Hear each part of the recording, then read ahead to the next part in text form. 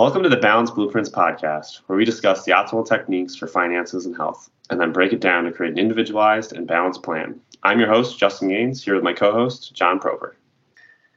In this episode, we talk about the basics of the tax forms, how big your refund should be, and how to maximize that refund. Thank you for listening, and we hope you enjoy this episode. I just want to take a point to say that I'm not an accountant, I'm not a CPA, and you should consult a tax professional about your specific tax information. These are just guidelines and overviews and should be used for educational purposes only. The other thing that needs to be taken into consideration is your taxes. A lot of people, because they're only looking at the accumulation, they're looking to be able to put away as much as possible now and lower their tax burden today instead of looking at what their taxes are going to be in retirement. When I think about taxes, the only thing I think about is, am I putting 0 or 1? I still don't even know what to do there, when I'm doing a job. So when you say, are they thinking about taxes throughout the year? Are they just thinking about, are they tax reacting? So what does it look like if someone's thinking about their taxes throughout the year? And I haven't even think I'm a little better of I want to think about what I do now for my tax return so I don't get screwed there. But I'm not thinking about my taxes for 30, 60 years, So what's that? So for the average individual is an employee, right? So they're not a business owner. They don't have all these complicated portions of the tax law. Ultimately, there's thousands and thousands of pages of tax law. There's less than 100 or around 100 that apply to personal taxes. And so I'll put a quick disclaimer that I'm not an accountant or a CPA. So I'm only talking about the things that I know and the things that I do for my personal stuff and my personal family members. But the things that I look at when evaluating taxes for somebody who's in a employment situation, they have generally stable income. They know what they're going to be making each paycheck. That may fluctuate here and there due to overtime and elements like that. But like you said, filling out those applications at the beginning of your tax year or the beginning of your employment and evaluating and knowing what those tax forms are. When you're filling out your W-2s, your W-4s, and those employment paperwork, which is what you're talking about when you say I only think about zeros and ones, you're answering there, how many dependents do you have? So how many people on your tax return rely on you for income? So in your situation, it's going to be 0. Now, generally speaking, you should answer those truthfully. You should answer those exactly how it is. Where some people may not answer them truthfully, they may say they have more dependents. So if you say you have 1 or 2 dependents when you really have 0, what's going to end up happening is you're going to have less taxes taken out of your paycheck, but it's more likely that you will owe taxes at time of taxes being due on April 15th. Mm-hmm. So the people who do that generally are individuals that feel that they're a better steward of their money than the government is. And so they want to pay taxes back when taxes are due. They don't want a large refund.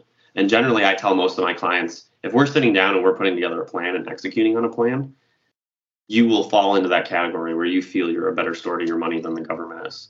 And you'll want to either pay in a little bit or get a small tax return. I never want any of my clients getting a large tax return. Because if you got a large tax return, that means that on April 15th, you're getting back a portion of your money that you paid in January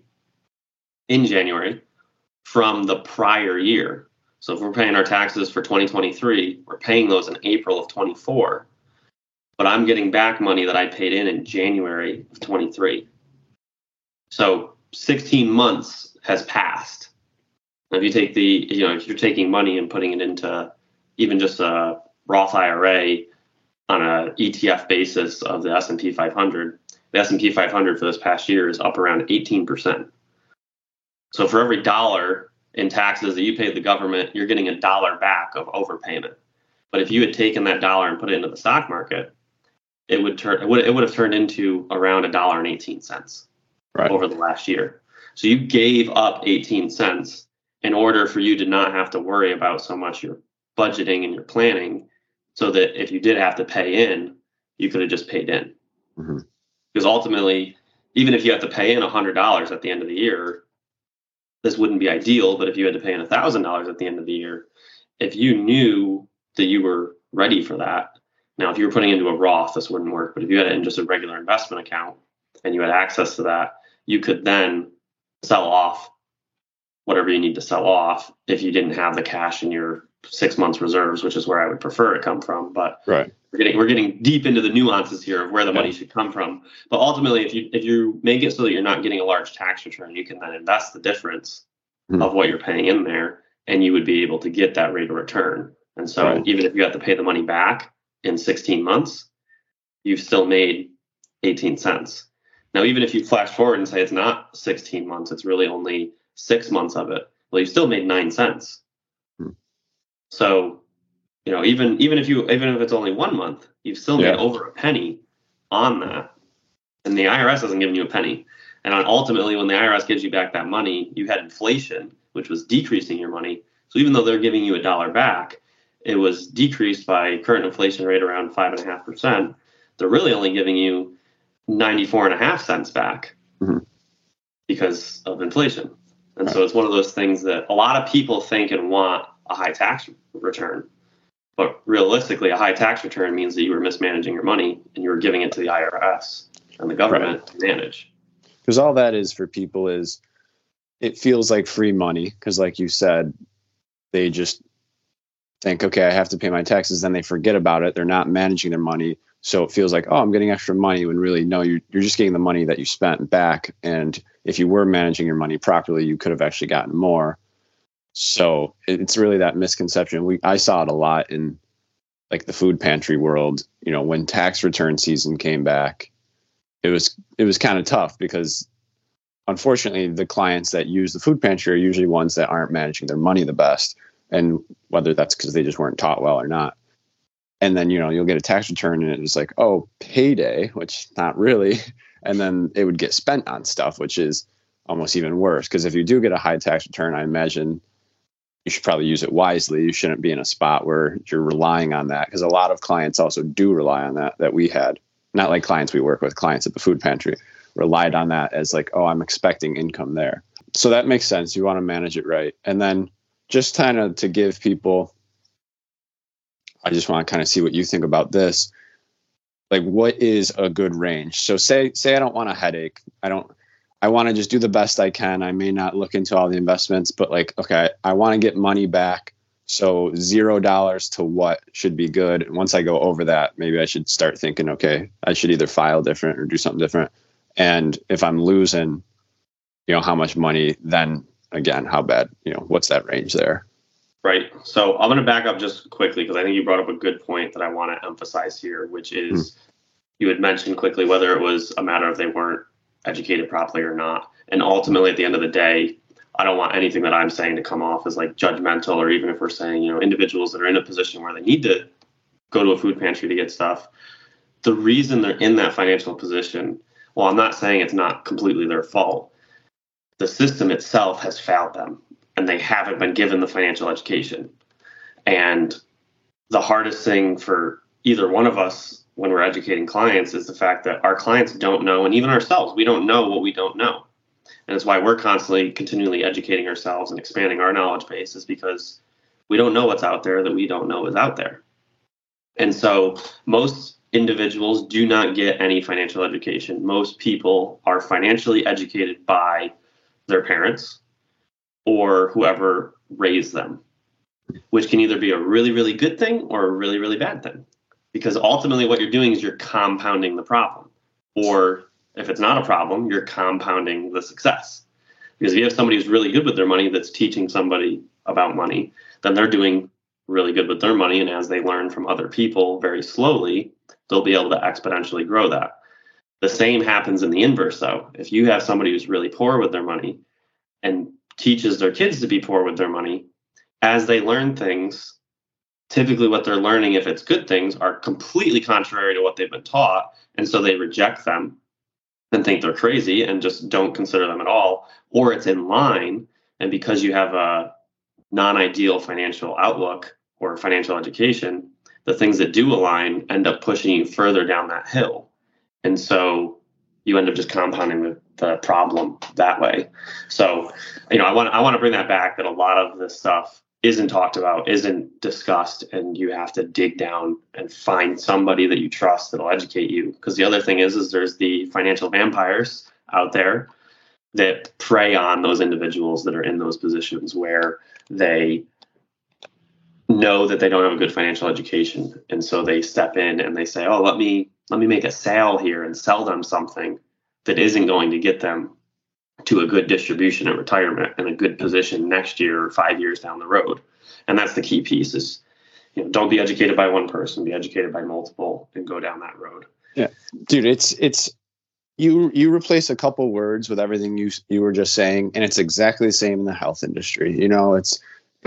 They say, I think there's a lot of research that shows zip code is way more of a determinant on how healthy you are than it was some other factor. But, the point of that being is, there's usually more wealthy areas and less wealthy areas. And, we would like to think that everyone has an equal chance because you're going to go to school and the system is going to teach you, okay, this is how you be healthy.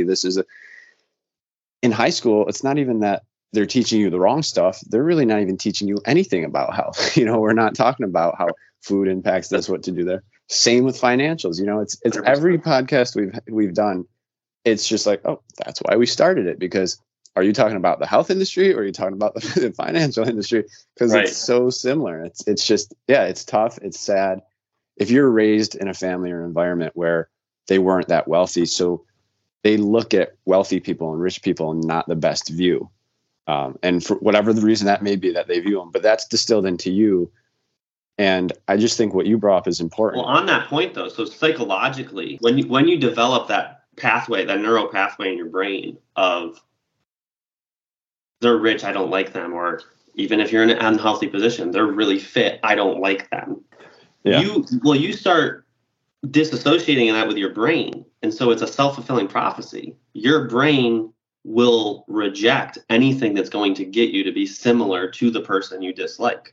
Yeah, that's what they were saying. You don't like fit people and you don't like really healthy people or really wealthy people, you're never going to absorb and retain the information that'll create the lifestyle habits to get to those places, simply because you've trained your brain to reject anything that goes down that pathway.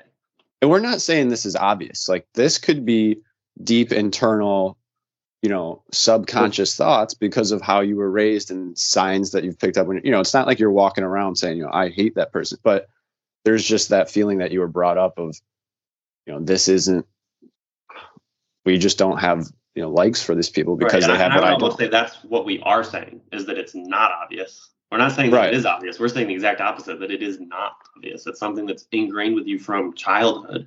Yeah.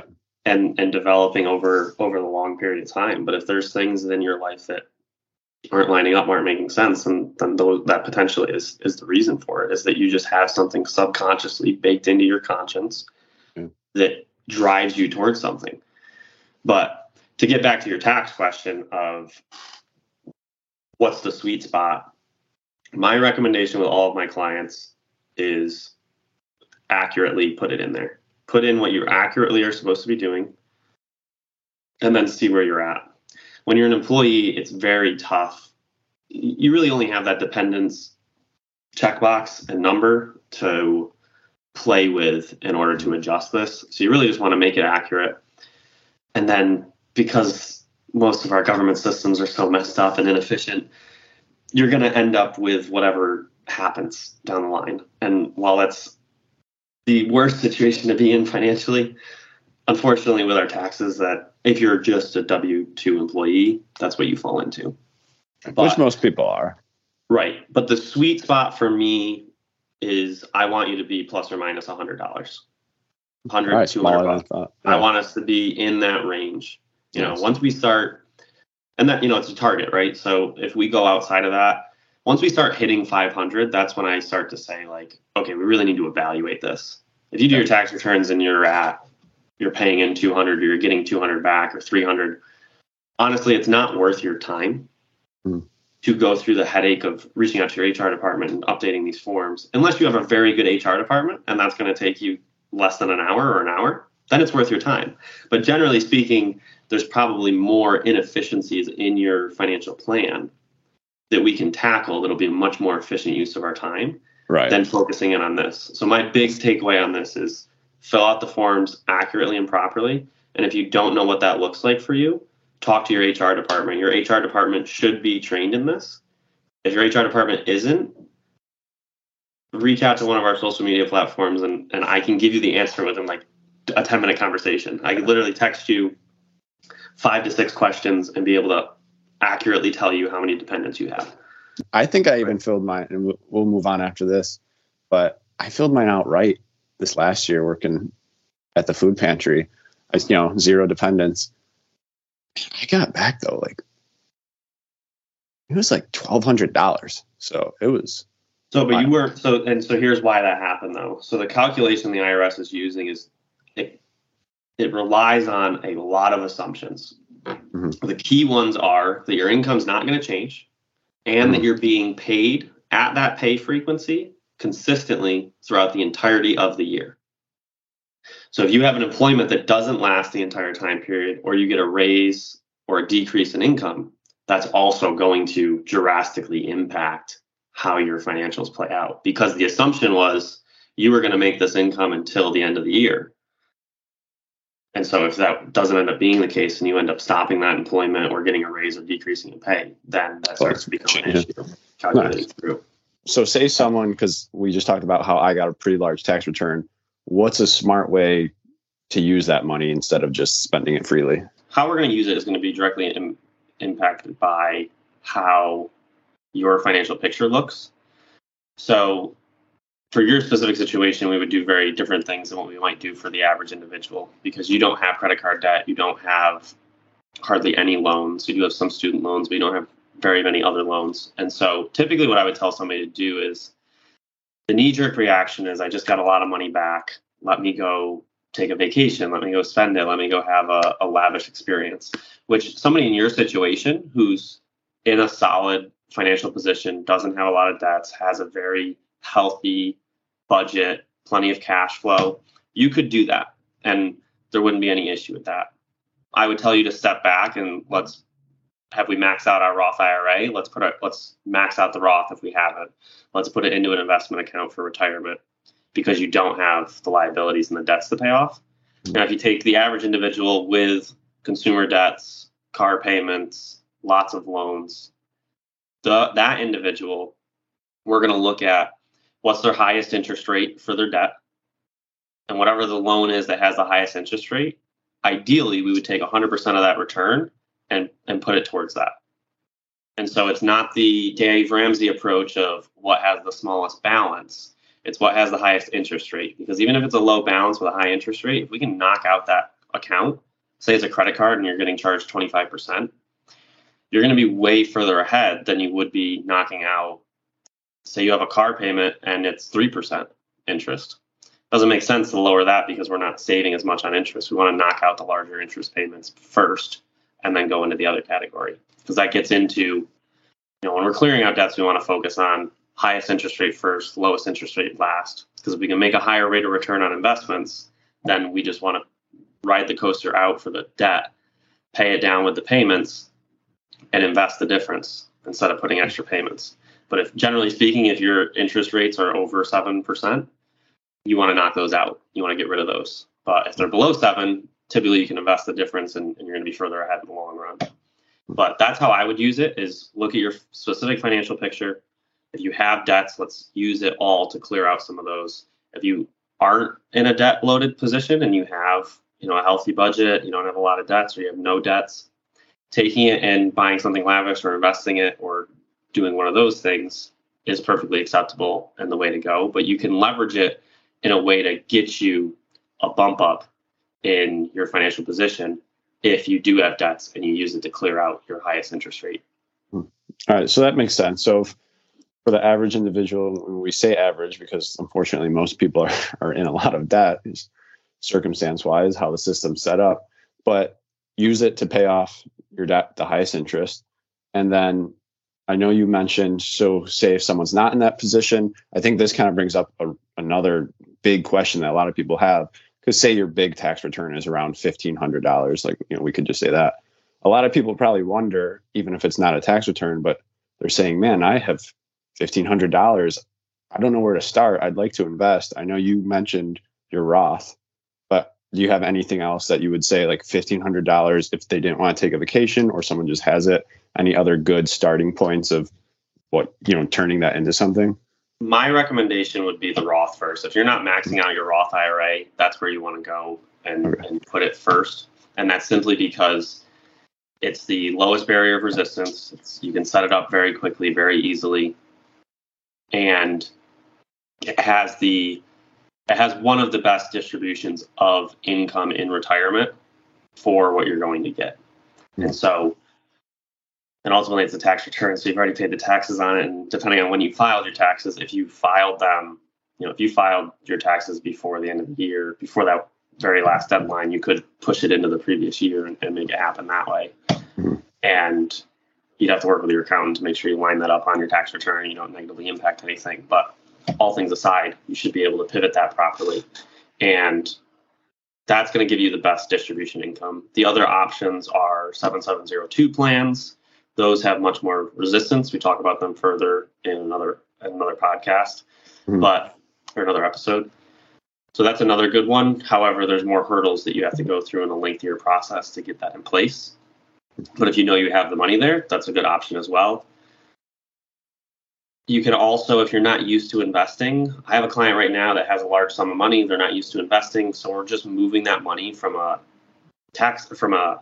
savings account, just a regular checking and savings account, and moving that into a high yield savings account because interest rates right now are 4.5%, 5% on a high yield savings account.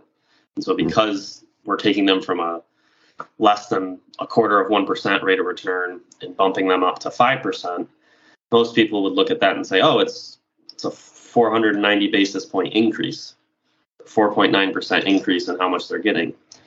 And while yes, that is, but that's not the way you should be looking at it. It's a 4,900% increase on the rate of return they're getting.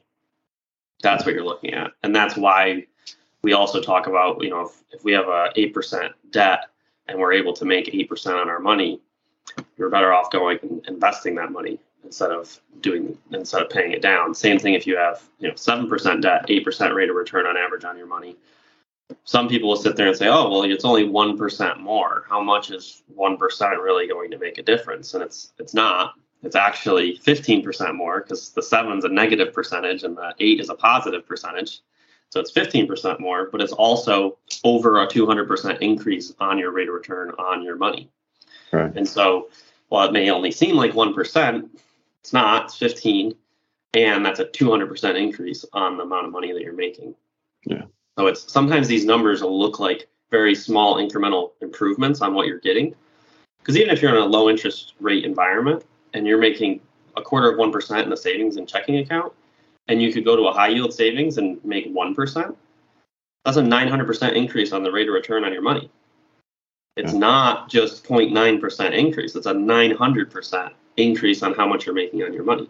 That's what you're looking at. That's what you're actually getting from it.